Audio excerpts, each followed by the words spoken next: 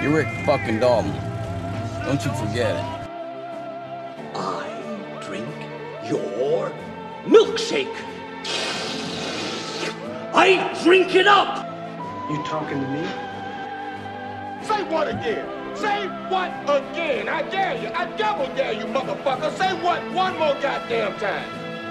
I believe whatever doesn't kill you simply makes you stranger. All right, welcome in everybody to the first episode of $100 Productions podcast. I'm Nolan Shaluka along with my co-host Sam Alessandro, and today we've got a lot in store. Even though movies aren't really happening right now, we decided to take matters into our own hands and review a movie today, and that movie is Inglourious Basterds. Me and Sam's one of our favorite directors, which could be considered his best film overall. But until then, you'll have to listen for the rest of the podcast. But I'll bring it off to Sam. Sam, how you doing? I'm doing great, Nolan. Actually, just this morning, I don't know if you saw, but AMC announced that they're opening back up. And I did see that. The Oakview one, the Oakview AMC that we like to go to, is opening up the 27th. So, and pretty did happy you see about how that. much? Did you see how much tickets were going to be? No. How much? Either. So the ticket prices are going to be that of how they were in the 1920s. So they're going to be 15-cent tickets. Holy shit. Yeah, I know. I'm really praying that they show like The Shining there or something. Oh, that'd be so sick. Yeah, because I mean, so far like Marcus theaters have opened back up. So like I've seen Star Wars, The Dark Knight, The Matrix. I even saw The Conjuring in theaters too.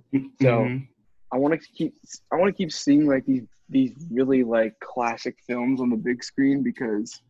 Well, I don't know if The Conjuring's a classic. Yeah, I mean, my girlfriend wanted to see that, and while there were parts of it that it was still a good film, I thought. I just thought the only problem that I had with it was the cheap jump scares. That's a main thing that I don't like about films is jump scares. Not that I get scared, I just feel it's a cheap way of scaring someone. I think if you want to watch true horror, you watch these are my like top 3 picks. Well, maybe 4. You watch The Shining, you watch The Thing, you watch Hereditary, you watch Alien, and I think those are horror masterpieces in my opinion. But that's just me. And I what would be one film at AMC that you would want to see on the big screen if you had your choice? Because obviously mine is The Shining. Well, they're already going to be playing it in theaters, so it's not really fair. Inception, but besides that, I kind of want to see Mad Max again in the theater, or maybe like Apocalypse Now. Oh, dude, Apocalypse Now would be great in theaters. I remember seeing Mad Max in theaters, how much I love that film. Yeah. I was blown away. Yeah. Because I wasn't expecting anything from that movie, and it just blew me away. Everything about that. Because I think the one from the very first Mad Max is good. I think the second one is okay. The third one I don't think is very good, and I wasn't expecting anything huge, like even a Best Picture nomination for Mad Max, but it definitely blew me away. So you're choosing Mad Max and Apocalypse Now, huh? Yeah, probably. Yeah. Okay. Yeah, something big. Maybe like something like The Good, the Bad, and the Ugly too. Oh my God, dude, that'd be so nice. But I wish I would have been able to see Empire Strikes Back in the theater like you did. I just didn't have the time. It was insane, dude. It was really, really great. I really had a good time there, and just seeing that on the big screen I wish there would be more theaters that would show like retro movies on like a big screen. Yeah. There's not a lot of that. I feel like that would be like a market that a lot of people want to go see and do it at a reduced like a cheaper price. for people Well, to go see a movie on the big screen, like an old one, an old classic. yeah. Well, I know. So like in early January when I went and saw 1917 again Mhm. in January in Lincoln, and the Marcus Theaters that I went to, it was downtown, and they had like a week where they played like Pulp Fiction, Reservoir Dogs, and a few other old like '90s movies. And I really wanted to go, but I had like an exam. But Dude, I that really sucks. wanted to see like Pulp Fiction in the theater. That would be another good one. I feel like. Yeah, even Reservoir Dogs would be good in theaters too, dude. I think that's a really slept on Tarantino film. Oh And I yeah. mean, it does get praised, but it's like I think it's like right up there with like Kill Bill. I mean, to me, Tarantino has made four masterpieces, and we'll get into those by the end of the pod. But Yeah. I think Kill Bill and like Reservoir Dogs are very very close to being a masterpiece in my opinion at least. hmm Yeah. I agree. Okay, well, so we will be reviewing Inglorious Bastards on the pod today, but first we're going to get into some movie news, and this one probably has Sam the most excited. Sam, your favorite director is Christopher Nolan, and hmm that's we so my favorite director is Tarantino, and we understand that it is very cliche for two college guys to have their favorite directors be Christopher Nolan and Quentin Tarantino. But we promise you, we watch plenty of other directors. Like hmm we're big Stanley Kubrick fans, Akira Kurosawa, Paul Thomas Anderson. We watch it all. But we know that. Well, we both know that Tarantino and Nolan are two of our favorite directors. And on the docket first is Tenet has been given a new date here in the United States, September 3rd. And I have a feeling that this film needs to come out in theaters for Christopher Nolan's sake, or else he's going to go pretty much insane. Oh yeah. Yeah. Yeah. Chris Nolan. He's really been the biggest voice for theaters, for movie theaters for years, honestly. And same with Tarantino. And honestly, that's one of the biggest reasons why I love guys like that. And I'm not trying to rip any other like directors. Like I don't think it's necessarily a bad thing to like do like a Netflix movie or anything. I don't But either. like for me, I love the fact that like Nolan is so like passionate and he cares about the theater experience. And one of my favorite movie theater experiences is actually seeing my first ever IMAX film was Interstellar, and it was phenomenal just seeing it in that big screen. And Yeah, I believe it. yeah, yeah, and for me, I don't really think it's a bad thing. Like everyone knows who Christopher Nolan and Tarantino are because they make good movies, and Yes. we're fans of good movies, so of course we like these directors. But I recognize these directors and their bad movies for sure, like Death Proof, for Yeah, example. that's one that I know I've actually seen a lot of people really like that film. However, I just that Yeah, one just was not for me. I just could not do it. yeah, and I definitely see people's problems with like Interstellar and Dunkirk, but for me, like overall, like directors like that, like Martin Scorsese, like Paul Thomas Anderson, those directors, most of what they produce, most of what they make is very, very good, and they're at the top of their game. And so, of course, I'm going to be a fan of it. And Tenet, man, I can't wait for it because we really don't know that much about the movie. No, we still know nothing because it still has not been released. But one thing that I noticed when seeing The Dark Knight the other day in theaters is I definitely understand why Christopher Nolan wants his films to be seen in theaters. He while his films are grounded, I mean, you can definitely buy in to all his films, maybe except Interstellar. They're also very, very big, and they need to be experienced in a theater, and preferably an IMAX theater. So I can totally understand what he's saying. Just seeing the trailer makes me stop whatever I'm doing in the movie theater and put all my attention towards it, because I normally don't watch trailers in the theater. I try and stay away from trailers. However, Nolan is very passionate about not spoiling a film before you go in and see it. So I really like how he does that, and I definitely think that his films are some that needs to be seen on the biggest screen possible. And Yes. The Dark Knight was a perfect example of that, because it was just so much more intense when you have that surround sound, when you have a giant screen, watching Oh, Heath yeah. Ledger cut people up. It's great. I bet, yeah. Yeah. I mean, they've sent out a few trailers and a few TV spots for Tenet, and I really don't understand what this movie is about yet. And Yeah, they say sometimes it's preventing World War III, but that's all I've gotten out of it. yeah, and I know, at times, they go in reverse and whatnot, and I know that the airplane is real. Yeah. He actually did that.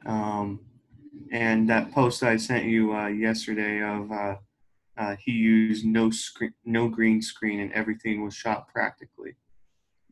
Yes, it's awesome. It's so great. I love that he's able to. He is someone who understands that with practical effects, it will make your movie age so much longer than if there were CGI. For Yeah, example, exactly. Empire Strikes Back, perfect example. yeah, a bad example of relying too much on CGI is Jurassic World. It's not going to look good in a couple years with all this CGI. What Spielberg did with Jurassic Park, when he used a close-up shot, he would use practical effect. When it would be further out into the distance, he would use CGI, and it aged the film extremely well. Another example would be Star Wars: The Phantom Menace. When Oh you look at that God. film, the CGI is terrible. The only CGI that I have seen that has aged really well over time is Pirates of the Caribbean, The Curse of Yes. the Black Pearl, and I would probably say the Planet of the Apes trilogy. Oh yeah. Well, I would say that'd be it. and I think a lot of the Planet of the Apes has to do with Andy Serkis's phenomenal performance too. Definitely, that he did not get nominated for. Yeah, it's really remarkable. And I agree. I'm big into practical effects. I think it's just a lot better. And I'm only gonna get on my Star Wars soapbox for a little bit, but you know what probably my biggest problem with the prequels is the lack of physical sets. It just didn't feel like Star Wars to me. It felt like a video game almost. And even though the CGI it's still pretty darn good in Revenge of the Sith, but it's Yes. still there are scenes when they're talking in on Coruscant, like some of the background, it just looks so fake. Oh And yeah, I it don't know, totally does. and I don't like that. And yeah, Phantom Menace is basically unwatchable for me now because of how fake everything looks, and also the fact that it just has one of the dumbest plots ever. Yeah, it's But basically just a political movie. yeah, and then another movie is Rogue One, the reliance on CGI for Tarkin and Leia. It already looks bad, and that movie only came out a few years ago. Yeah, that kind of gets me down, because I really like that movie. I think it's a good time, and it gets a lot of hate and criticism, but I don't I just I don't know. I will agree with you. It is getting a little bit bad, the CGI. Yeah. But as for Tenet, we won't have that problem because it's just going to be pretty much all practical effects, which I'm very, very pumped for. But anyways, moving on. So next we have Jared Leto. He confirmed that he will be in Tron 3 with his Instagram post. He said, "I'm struck with such gratitude for the opportunity to bring this movie to life, especially as both the original video game and the film affected me so deeply as a young child. The fact that I get to be a part of this new chapter is mind-blowing." Now, I have not seen Tron from 1982. I haven't even seen the new one. However, I would really like to give it a watch. I heard it's pretty good film. And then with Disney owning the rights to Tron, I think they're going to pump out a lot of Tron films. And I definitely want to, see what they're all about, because I heard just such huge things when the new Tron film was coming out. And I would like to see the Tron film from the 80s, because it does have a pretty big fan base. Yeah. So I've seen the newer Tron. It's been a while, but it was okay. I definitely there's definitely a lot of potential that Disney has with this franchise. I think them getting Jared Leto is pretty big.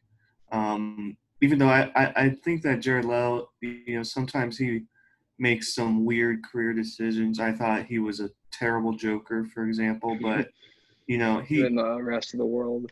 Yeah. But it's interesting. I certainly wouldn't be opposed to the idea. I feel like they could use some really groundbreaking technology for that movie, because that's a movie that could have I feel like if Tron went a little bit darker and almost like the Blade Runner-esque way of doing it, that would be amazing. And I think probably the reason why I thought of Blade Runner was because Jared Leto is in Blade Runner 2049. But it is a good sci-fi film. It definitely was one of the better films of this past decade. So it's definitely something that I would like Disney to strive for. I don't think they will. I think they'll go with sort of a campy probably MCU type feel. Probably. And I like more grounded films though. Yeah, and I mean that it's not all bad, because I mean there have been some MCU films that are campy that have been really good. For example, like Guardians of the Galaxy is a great example. But with Tron, I think it would be really cool to see something like Blade Runner, where it's really, really good, and it's got you on the edge of your seat, but it's also such a dark story, and it's very sad too. So it gets you really close to these characters, and you want to connect with them. Yeah, I agree. This news definitely intrigues me, because I think that a franchise like this definitely has potential, and like you said, they actually have a pretty big fan base too. So I think it is also intriguing. Do you know, is the one from 1982 on Disney Plus? I do not know that. Let me look it up really fast. Oh, they got the Peanuts movie on there now. Oh, great! That's exactly what I want to watch. Let's see. I don't know if they have this up there yet. Oh, they do. They do have Tron up there. Okay. Yeah, the one from 1982. Okay, it's an hour and 30 minutes. Okay, I might watch this. Oh, Jeff Bridges is in it. I did not know that. And then they have the one from, what was it, 2000? Oh, 2010. Okay. Yeah, 2010, 2011. Okay. Yeah, I'll probably have to give these a watch then. And then I'll probably give these a watch before next review that we do, and I'll come back with some reviews about them, because that first one, if it's an hour and a half, I can easily get through that, no problem. So okay, well, I'll bring that back to you for our next review. So next, this happened on Tuesday, I believe it was.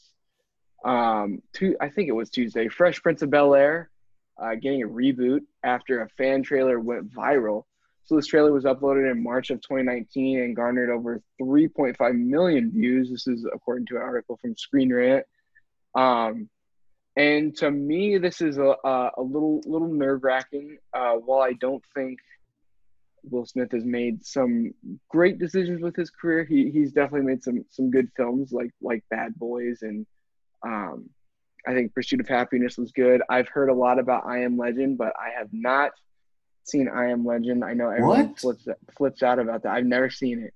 That's wow. one. Everybody has a movie where they have not, where like a big movie that they have never seen before. Mine is probably I Am Legend. That's probably like the. You want to know what mine was? What was it? It was for like a long time. It was Indiana Jones. Yeah, dude. I've tried watching Raiders of the Lost Ark a couple times. I'm still gonna give it another try. I just could not get into it that much. Yeah, I'm definitely. I've seen all of them now, but and I think a lot of it had to do with the fact that the first Indiana Jones I saw was the last one. The last one is terrible. It's so bad. I heard that. So that kind of ruined my experience with Indiana Jones right away. But the other three, they're good. They're just very similar movies. They're just fun action movies. But yeah, I've seen I Am Legend only like once or twice. I think that was actually the first Will Smith movie I saw. That or Independence Day. I can't remember. I think Independence Day is really overrated. However, I think a lot of people do like it a lot, and it's definitely a really famous film from the 90s. But I think with this film, what they're doing, or with this TV show, what they're doing, it could be. It's like handling a big bomb. You don't want to screw anything up. You want to be very careful with it, because a lot of people really like this property. Even kids our age really like The Fresh Prince. A lot of kids our age watched it, mainly because it was on Nick at Night when we were growing up, and I would be able to watch it. It's a really funny show, and if you want this to be good, you need to get Will Smith back. Now that's easier said than done, because he's a pretty big star now. When he was on Fresh Prince of Bel-Air, he was just coming up, and the success of that show really catapulted his career and got him into big films like Bad Boys 2, and Men in Black. Yeah, Men in Black was another one. So I want to see what they can do for this. So I don't know who they can bring back, and I think what was the uncle's name in that show? Why am I blanking on his name right now? Because he passed away. Yeah. That's right. Yeah. Yeah, he passed away. So I don't know what. Okay, well, his name's James Avery, and Uncle Phil. God, why would I blank on that? Yeah, so he has passed on, and that was back in 2013. So it'll be very interesting to see the take that they can do, and especially like coming up with a take based off of a fan-made trailer. It's very intriguing, and I hope that it goes well. But we'll really have to keep an eye on this, because I don't know.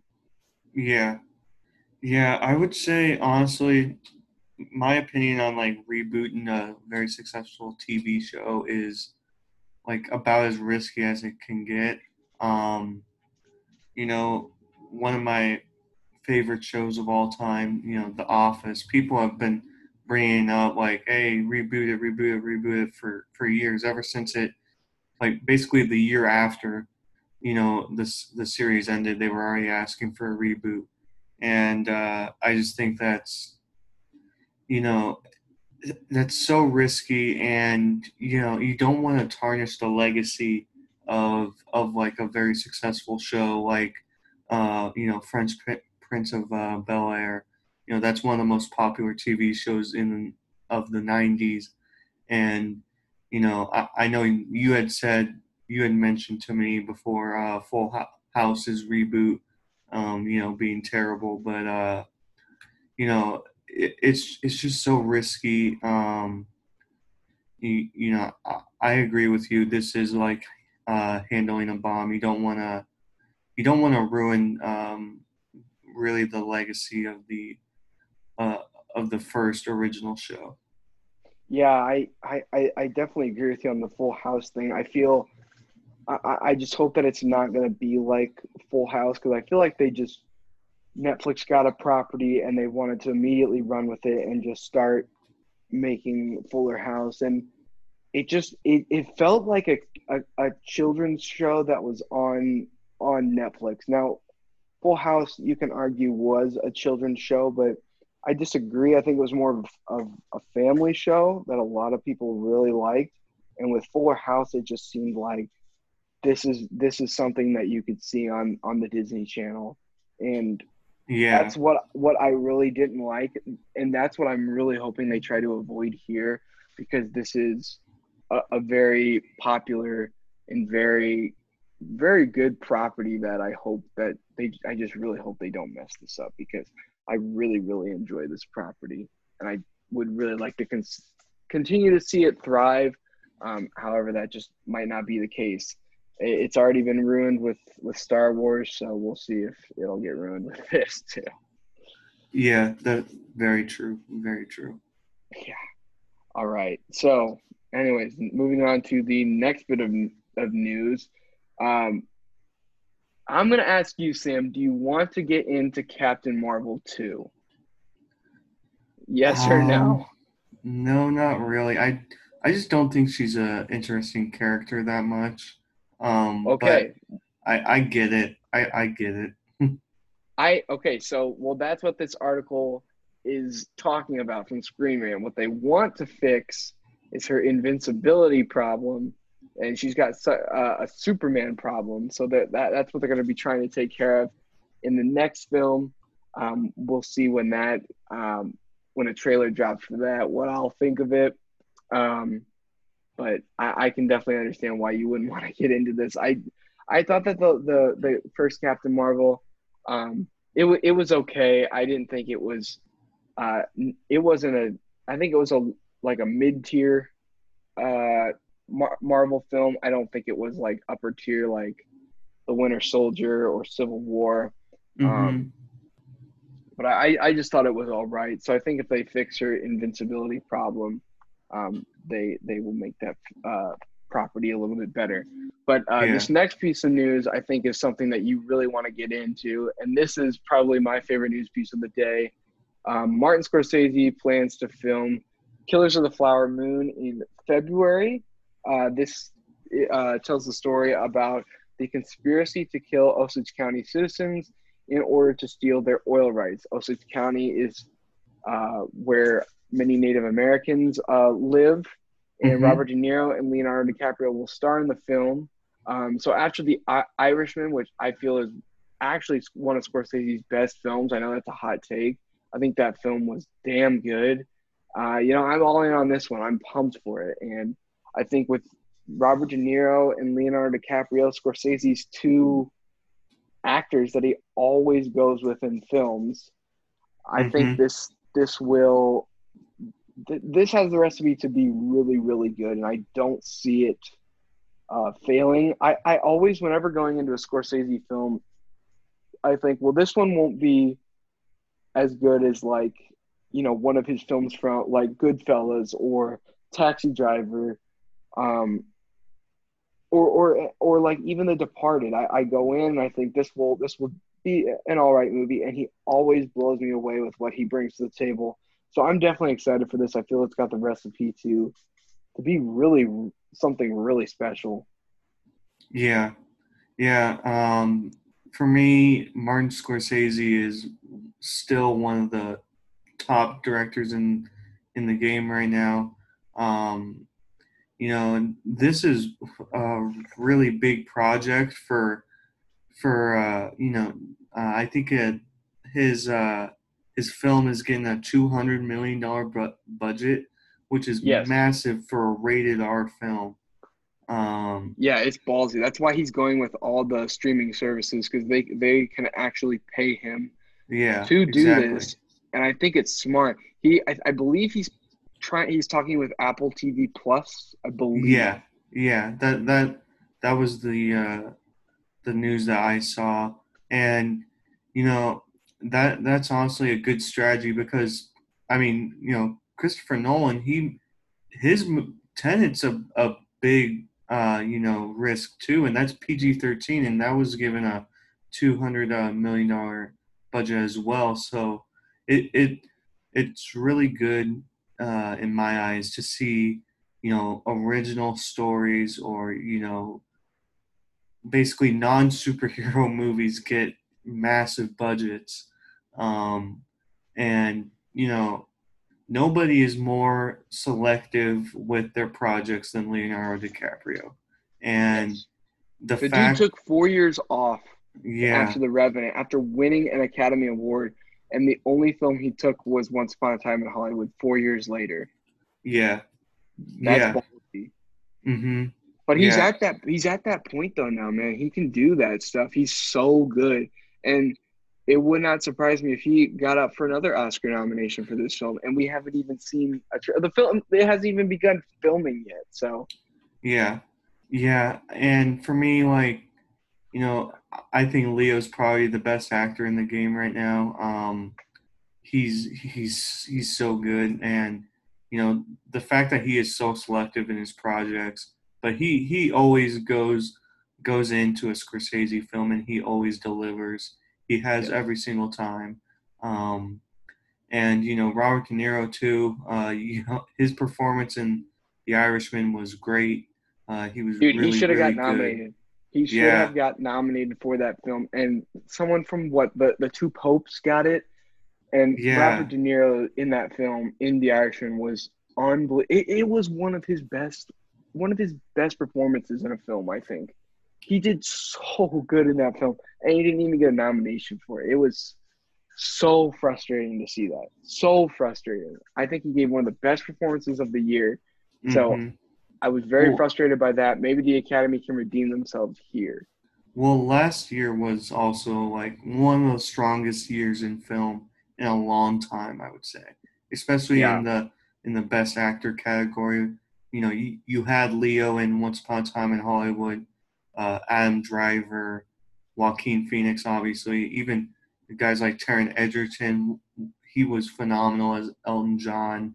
Well, he got Um, snubbed, though. yeah, yeah, And, like, there were so many snubs last year. There was Taron Egerton. There was even Adam Sandler got snubbed, too, and Robert De Niro. But and Willem Dafoe. Willem Dafoe, yes, him and Adam Sandler, I feel, should have been the two that everyone should have been talking about for who's going to win the Oscar for Best Actor, and neither of them got nominated. Yeah, Unbelievable. yeah. I need to rewatch The Lighthouse. I've only seen it. I saw it that one time in the theater, and that's it. I need to rewatch it. Dude, it is something else. I don't understand it completely. However, I appreciate Robert Eggers' direction. The cinematography is unreal, and the performances are amazing. This is for sure probably Robert Pattinson's best performance, and it could be Willem Dafoe's best performance too. That's very hard to say though, with so many other films that he's done, like Platoon, and he's also done the Florida Project. He was great in Spider-Man, so it's very hard to say, but it's definitely up there. So there was definitely a lot of snubs last year. Yeah, yeah. I agree. All right, well, anyways, Killers of the Flower Moon. It will be filming in Oklahoma. I believe on the Osage County Reservation they will be filming, and this is based off a true story. So we will see where Scorsese takes it, and I believe this will be good. I have no problem if it's going to be 3.5 hours again, like The Irishman was, because The Irishman flew by because it's just such a damn good film. So if this is 3.5 hours again, I have no problem with it. Yeah. Yeah. All right. So you got anything else, or do you want to get into the Bastards review? Oh yeah, let's do it. All right. Inglourious Bastards came out in, I believe, 2009, if I'm Yep. 2009, directed by Quentin Tarantino, stars Brad Pitt, Christoph Waltz, Jesus, Eli Roth, so many more. Even Michael Fassbender's in it. Mike Myers is in it. A lot of people are in this film, and it tells the story. It's in France occupied World War II. In Nazi occupied France during World War II, a plan to assassinate Nazi leaders by a group of Jewish U.S. soldiers coincides with the theater owner's vengeful plans for the same. This movie was up for some Oscars, and actually, I believe at Cannes Film Festival, it was booed after the initial release, after the ending. Yeah. And it has quickly turned to be considered Tarantino's best film. I know I think you think it's Tarantino's best film. Yes. I absolutely love this film. I have really no problems with it. I think it's a masterpiece as well. I know this is the first movie we're reviewing, but I'm going to give this a 100 out of 100. I see no problems with it. It is Tarantino's masterpiece, and it's so great. I think Christoph Waltz gives the best performance of his career. I think Brad Pitt gives a great performance, and just the story and the dialogue is just so well done. Tarantino is such a great filmmaker, and I'm glad that the fact that he was even able to think this story up is so cool to me, because no one had the balls to do like an alternate history film really before this until Tarantino really. And I just thought it was cool how he can basically make his own world where he can kill Hitler, and I think that's just really, really cool, and it's very original, which is something you don't see a lot in Hollywood today, and I think that it works completely. So I'd give it a 100 out of 100. Yeah. For me, Inglourious Basterds is actually my number 4 movie of all time. It's one of my favorites for sure. It's definitely 100 out of 100 for me. This is probably my most quoted movie. And Aldo Raine is probably my favorite movie character of all time. I just love, like you said, the dialogue. I think this is one of the best written movies, honestly, of all time. There are a few scenes that we're going to talk about later that are just some of the most brilliant writing ever. Yes. Right from the beginning, you're so engaged with the story, and this is such a unique take. It's almost like a mixture of like a Western filled with World War II stuff. Basically, that's what it feels like to me, and I think a lot of it had to do with the Ennio Morricone. There's a lot of his music in this movie. And like you said, the performances, Christoph Waltz, one of the best villain performances you could ever ask for, really. He speaks 4 languages in the film, which is unreal. Just nuts. And then, Brad Pitt is freaking hilarious, and just everything about it works. This is definitely, like, I can see why some people maybe at first at Cannes, because Cannes known to be very, very harsh, or be very vocal about movies. They will either cheer for 10 minutes or boo for 10 minutes, and but it is a little surprising, because like everything in that movie is so brilliant. I guess mainly the only thing that they probably didn't like was, the idea of, killing Hitler and blowing up the theater. But I thought that was, freaking awesome. And I love the story of Tarantino like deciding what he was going to do. He was like, because I was listening to a podcast of him, and they asked him how he like came up with that idea, and he was like, well, we knew that we had him in the story, and he didn't really know what to do. And before he went to bed, he was just like, he's like, I like to write something down, and then if I feel the same way in the morning, I'll put it in the movie. And before he went to bed, he's like, he just wrote, just fucking kill him for Hitler.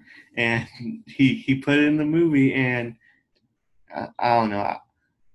It works for me. Some people think that, the Shosanna stuff is a little boring, like her plot, but I disagree. I was disagree really as well. I was really like invested in her story as well and her plot for revenge. But I just love this movie. Yeah, I think that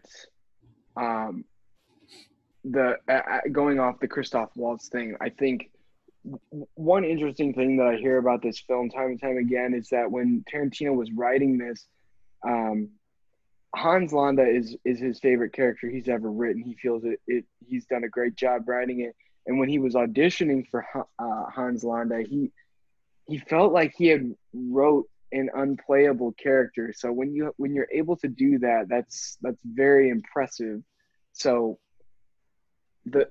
once they found Christoph Waltz, it was very relieving for Tarantino because Christoph Waltz could actually play the character like Tarantino wanted him to, and it worked out really well. And he definitely is one of the best movie villains of all time, and it worked out in their favor. So I really commend Tarantino and Christoph Waltz for this. Yeah, I agree. I think it's interesting that like at first Tarantino was looking at a guy like Leo to play this character, and I don't know if he could have done that. It definitely has my curiosity, but it had my attention, but now it had my curiosity. Yeah, and then that would have been interesting, but I think Waltz was definitely the right choice. And he does great in Tarantino movies. He was great in Django as well, but this for me was his better performance, and he got the Oscar, which was awesome. And yeah, usually when you have such a great villain, it's a lot easier to get invested in the story, and then you have those lovable characters like Aldo Raine, who's just freaking badass, who really just says whatever, and it's immediately quotable. I know you love to quote his lines. Yeah. Well, also Adam Sandler was almost Sergeant Donnie Donowitz. Oh shit! Really? Yeah. I did not know that. That would have been hilarious. Like, could you imagine, like at the beginning when he comes out with the baseball bat, if that had been Adam Sandler? Yeah, that would have been really funny. Because he is good with Uncut Gems. He has shown that he is good at selling a serious role. Yeah. But at the same time, he won't like steal the whole scene to himself. He'll be able to sell a good serious performance while also making it funny at the same time. I think Sandler is a really good actor. He's made some shit movies, but he is a really good actor, in my opinion. Yeah. So let's talk about probably the two most famous scenes in this movie. The very opening scene, Chapter 1, Once Upon a Time in Nazi-occupied France, and I can't remember what other chapter it is in but it is in the bar The when bar they are scene. the bar scene. Yeah. Now we can start off with the opening scene. I personally think that this is one of the greatest scenes of all time. Right from the get-go, when you hear Ennio Morricone's score with Hans Landa and his men driving up, you are in it. You are feeling uneasy because you know these Nazis are coming up to the door. You don't know what they're going to do to these people. You're immediately in it. So I really think this is one of the best scenes of all time. And the fact that they speak it's only two languages. They just speak French and English, correct? In Yeah. this scene? Yeah. So that's what I really like about this scene as well, is they are speaking actual like French and English throughout it. I think that's really cool to do what Tarantino did there. He's using the native tongue, and I feel, it's very intense. You don't know what the Nazis are there for, but until you get that slow camera pan down below the floorboards, the first time watching it, you don't think that there's anything wrong. Until you get that slow camera pan down below the floorboards, it is. I remember my jaw dropping, me gasping, and I could not believe it. That's what sets the stakes even higher for the rest of the scene. And Hans Landa, Christoph Waltz, he knows that they're there. He knows it, but he's just toying with the Frenchman, and it makes for such a great scene. Such a great scene. Yeah. And I think the bar scene, by the way, the chapter is called Operation Kino, I'm pretty sure. Yes, yep, you're right. But yeah, the opening scene is without a doubt one of the best scenes, certainly in the past, like I'd say 20 years for sure. For me, I'd say ever. Like it's, man, like that is how you create tension, because you see these two, they're talking and everything seems to be going pretty well, and then like you said, they pan down, and that, like, everything, like the next like 3 minutes is just so tense, because the first scene, like, it's just dialogue for about 18 minutes, and you are so invested into this, and when he says, "You are sweltering enemies of the state, are you not?" Like, I was just like, "Oh my God!" Like, it was done so well, the tension, and like, I love how it got like quiet too, like, and yes, it just no made music everything. works. Yeah, and then you got the score. Getting louder and louder and louder until the Nazis fire at the Jewish family, and this scene, that is like filmmaking at its finest, and it seems like the opening scene and the bar scene that make me feel like Tarantino is honestly one of the best writers Yes, in that's Hollywood. what I wanted to go into. I think he's one of the best writers. I think he probably is the best writer in Hollywood. I think he is better than Sorkin. I know that can be a hot take for some, but I think he is no doubt better than Sorkin. The dude is just he's more perfect. creative for sure. I definitely agree. The fact that, so what makes the bar scene so significant is Michael Fassbender orders 3 drinks. He uses the 3 with his fingers the wrong way. There's a different way in German to do the number 3, and so that's what gives his position away.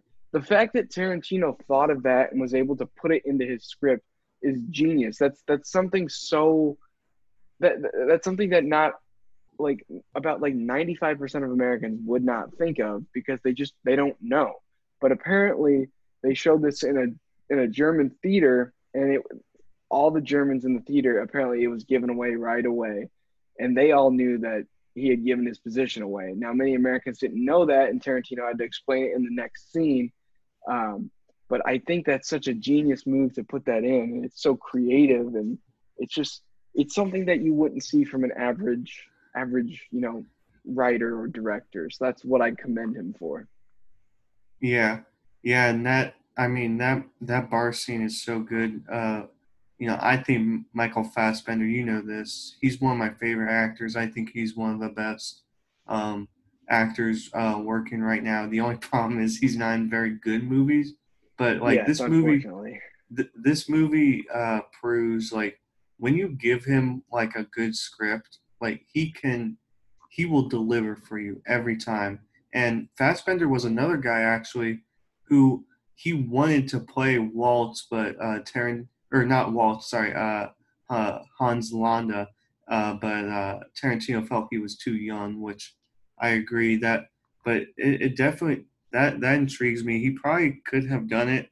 I could have seen him do probably maybe even a better job than DiCaprio, mainly because he can speak I think most of those languages.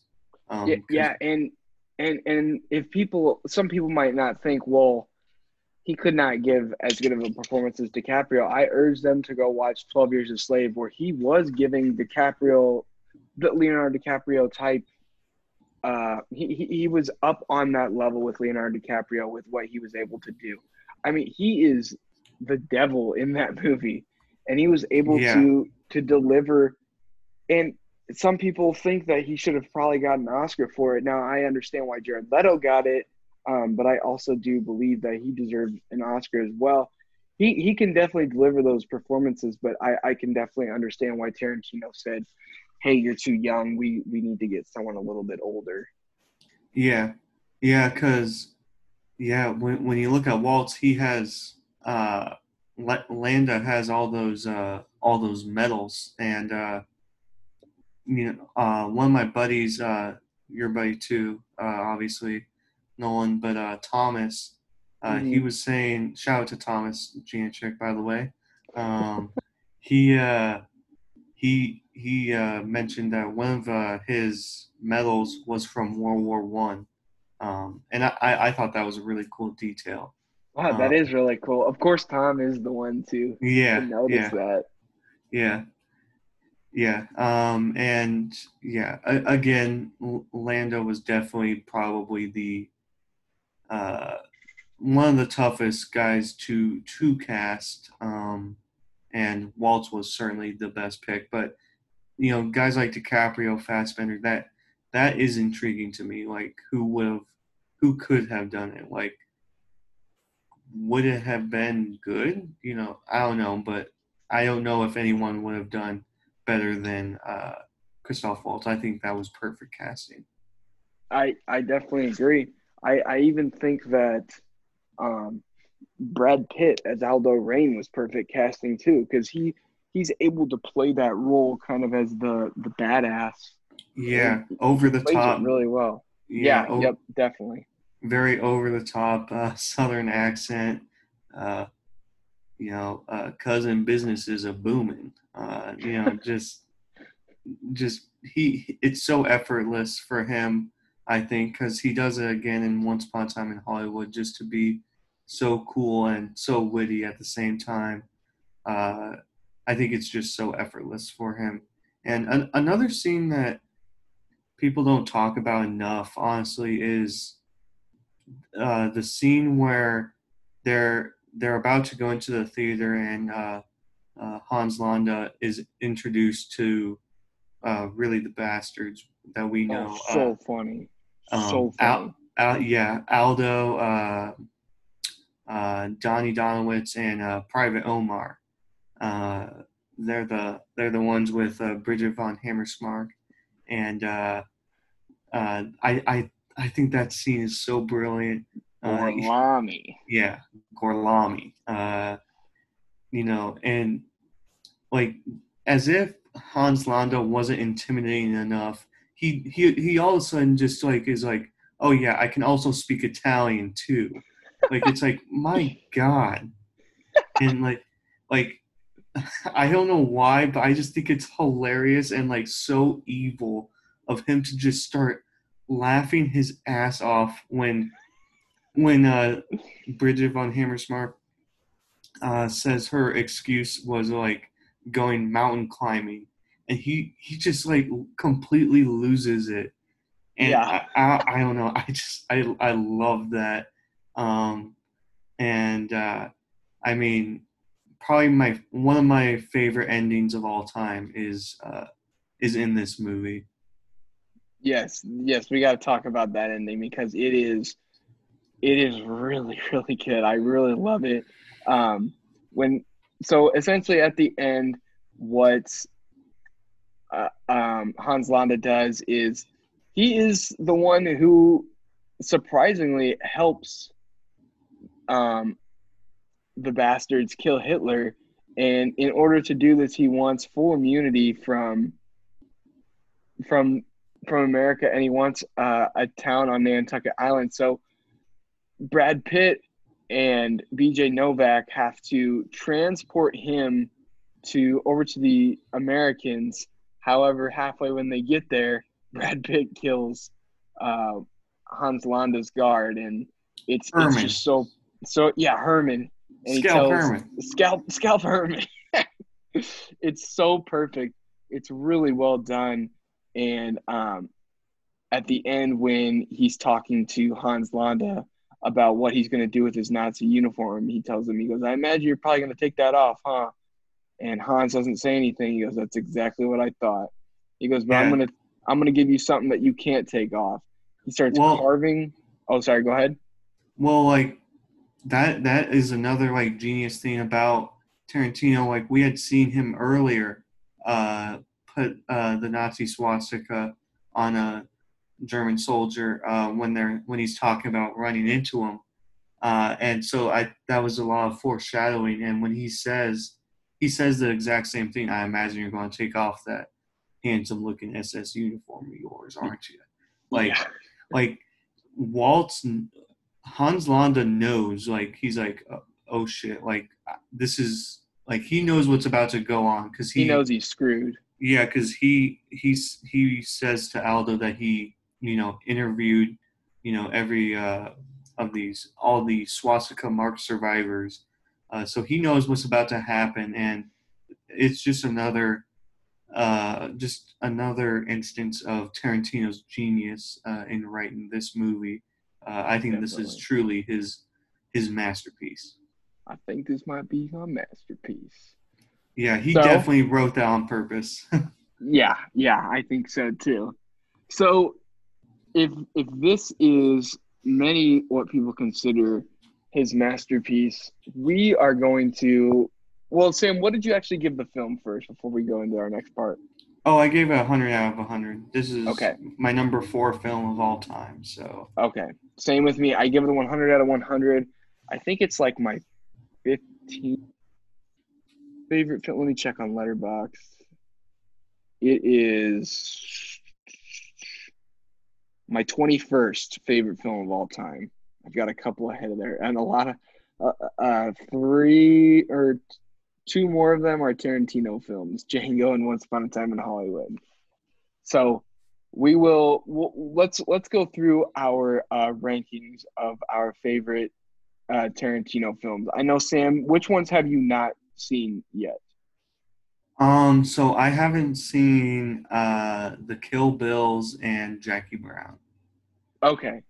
So those are the only two that we'll just have you say you did not finish. So we'll go. So I've made it 10 full films, and I've counted Kill Bill as 1 full film, and I've added True Romance because he was a big part of that film and wrote it. So I'm gonna go ahead and give my 10 through 6 right off the bat, and then we'll go from 5 to 1 for the rest of our Tarantino films. So I'll give my 10 through 6. You give your 8 through 6, and we will go ahead. So from number 10, I have Death Proof. Just wasn't a big fan of it. 9, I have True Romance. Not a big fan of this one. 8, Jackie Brown. I absolutely love. Very underrated film. The Hateful Eight. Absolutely loved. Another underrated film. And 7 is The Hateful Eight. 6, I have Reservoir Dogs. That is insane that is his directorial debut. And so, yeah, I have 10 Death Proof, 9 True Romance, 8 Jackie Brown, 7 Hateful Eight, 6 Reservoir Dogs. What about you, Sam, for 8 through 6? So I have Death Proof, True Romance, Reservoir Dogs, and Hateful Eight. Okay. So coming in at Hateful Eight was my number 5. My bad. Oh, Hateful Eight. What's your 5th one? Yeah, I accidentally said 4 instead of 3. My bad. Oh, you're good. So coming in for the 5th best film for me is Kill Bill: The Whole Bloody Affair. Why I commend Tarantino for this is such a huge step in a different direction for him. Up at that point, he had not done anything like this before. Before this, it was all crime films. Mm-hmm. All he was making was crime films, Jackie Brown, Pulp Fiction, and Reservoir Dogs. So it was interesting to see, his take on a film that was, kind of out there, all about samurais and stuff. He hadn't done this up until this point. So it was very interesting to see how he was going to take this, and I think he did a great job doing it. And then what about number 5 for you, Sam? So my number 5 was The Hateful Eight. Okay. Because I don't know. I definitely think this is his most underrated film. Definitely the one that I think gets the most hate. It's a little unorthodox. It has that kind of like Pulp Fiction type of, plot where it's kind of all over the place, but that doesn't really bother me. And just really, again, really great, for a movie that's like so isolated, they're in one place basically the entire movie. Tarantino does a really good job of creating tension and setting up scenes that are very, very entertaining for me, and one of the best scores in my opinion of all time in Ennio Morricone. Definitely. Rest in peace, Maestro. Yeah, that was very, very sad. What I really like about that film is the overture at the beginning. It's so damn good. Yeah, it's very creepy and stuff's about to go down. Yeah, that's why I dig it so much. But anyways, coming at number 4 for me, I have Pulp Fiction. This is the first of 4 masterpieces that I think Tarantino has crafted. I think Pulp Fiction is a perfect movie. Yes, every single film student loves this film and talks about it nonstop. It does get a little bit of jokes thrown at it. I think it's damn good.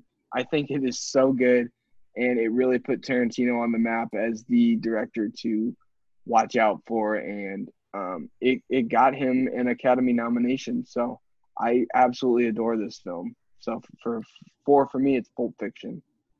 Yeah, same for me.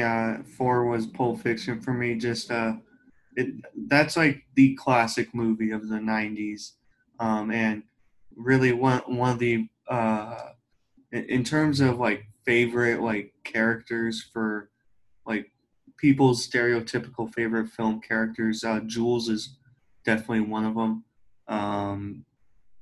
Yeah, just again, great display of Tarantino's writing ability, and again, just a really, really good movie.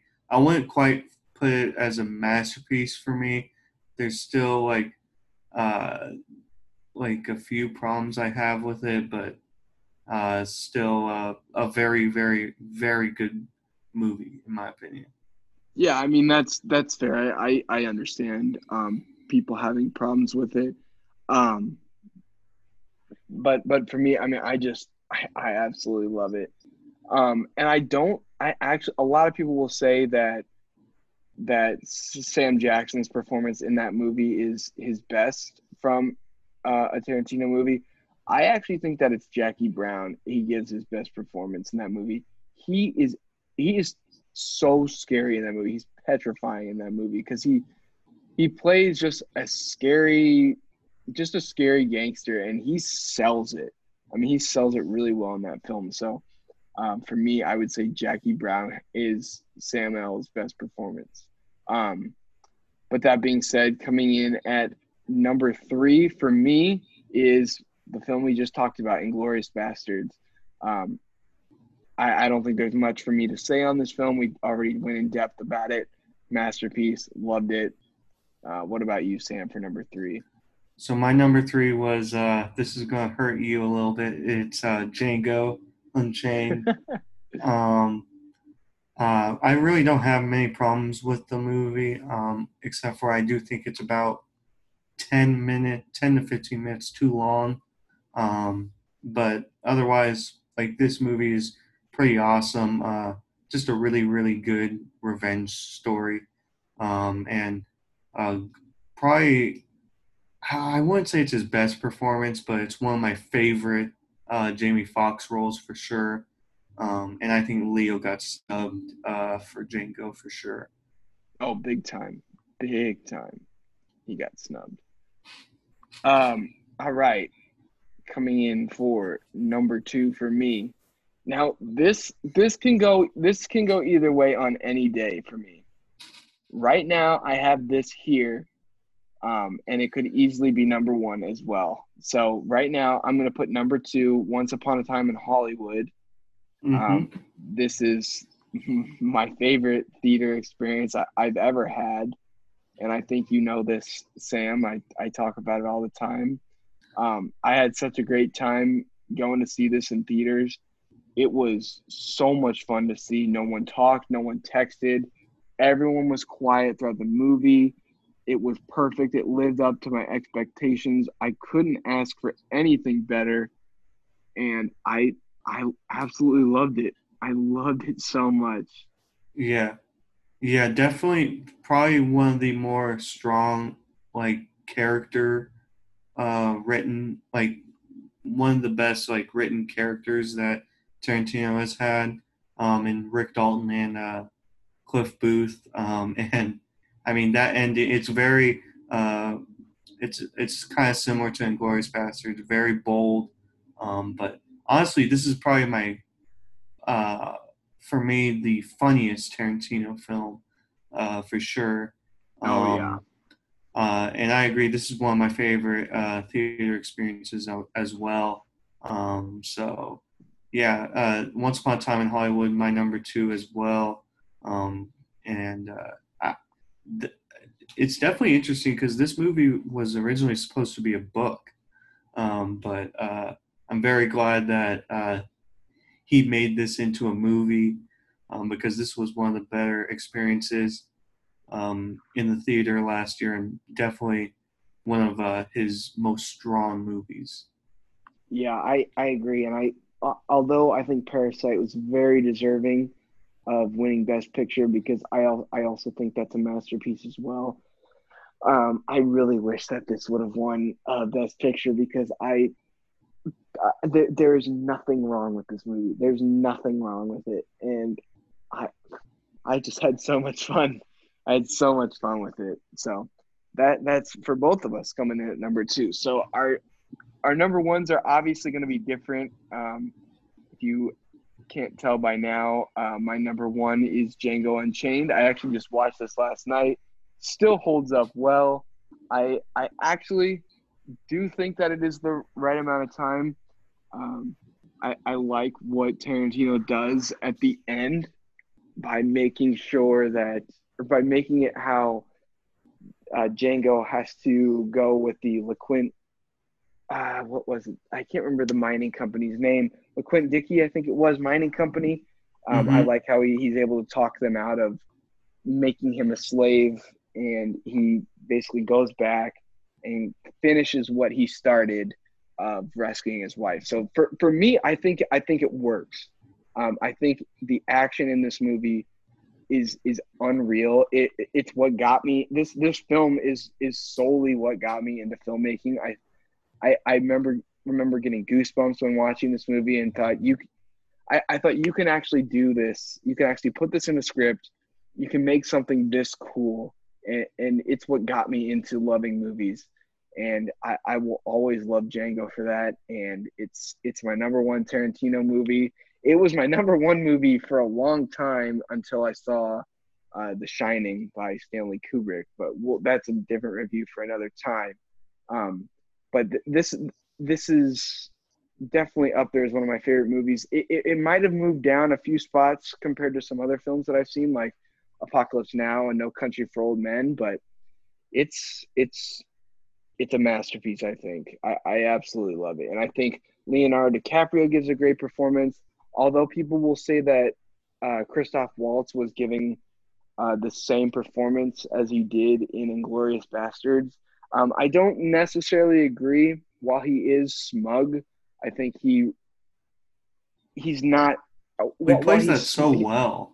Yeah, he's smug and charming in this film, but it works because he's able to sell you as him being a good man, where he was able to sell you in Inglourious Bastards as him being a complete jackass. So, I think he plays it really well, and I don't have a problem with it. And I do think he deserved the Academy Award, but I think Leo deserved it a little bit more. I take that back. I think he was worthy of the Academy Award, but I think Leo should have gotten the nomination and probably the win, because God, he's so unreal in this film. When he broke that glass and his hand is bleeding, he still continues the scene. I wonder what was going while I was watching it last night. I was wondering what was going through the set's heads when they were when this was going on. A lot of actors would have just said, "Cut. Let's get some bandages on this." He kept going, and I really commend him for that. I just think this is an all-around great movie. Jamie Foxx's best performance, one of Leo's best performances, one of Christoph Waltz's best performances. Jonah Hill shows up in this movie, and it's so damn such a funny. Great scene. Yeah, it would be nice to see. It's so well-rounded. It's my favorite Tarantino film. And then Sam, number one for you. I can already guess it, but I'm gonna let you say it. It's Inglourious Bastards, and we already pretty much explained why. Yeah. Just everything about it, the characters, the story, the ending, the music, just everything about it it just works for me. Yeah, perfect film. I cannot argue with that there. So, all right. Well, I think that will do it for us today. I think we got some good talks in about movies. We got a good Tarantino list going, and I'm actually what a picture. Yeah, what a picture. I'm probably gonna watch that today. I'm gonna try and watch The Hateful Eight and Once Upon a Time in Hollywood. So that's about 6 hours I'm gonna be spending watching those films. But I think it was we had a good definitely a good first podcast episode. Yeah, definitely. Yeah, I think what everyone should do is if you go to our Twitter page, our pinned tweet is our Letterboxd hyperlink, so it'll take you to our Letterboxd pages. I'm always posting reviews. Sam is always posting reviews. I posted probably my longest one last night about Django, and you can just catch us there. Definitely follow us. We'd love to follow you back. I always love to see what other people are watching for films. So, do you have anything else to say, Sam? No, not really. Check out our Twitter page. We'll be posting some movie news and some movie opinions and reviews. Yeah, definitely. All right. We aren't sure what film we will review next. We will get together and decide that. I'm thinking we should review something that is like kind of split down the road, so we can get a good, like something that is definitely like The Last Jedi would be a good one to talk about, or even like Mother, like just like a film that is kind of we might be on two separate sides of it. So that would be something that I would love to talk about. But we'll definitely get together and we'll talk about it and figure it out. So if you've got nothing else, Sam, then I think we're done for the day. No, nothing else. All right. We'll see you guys next time.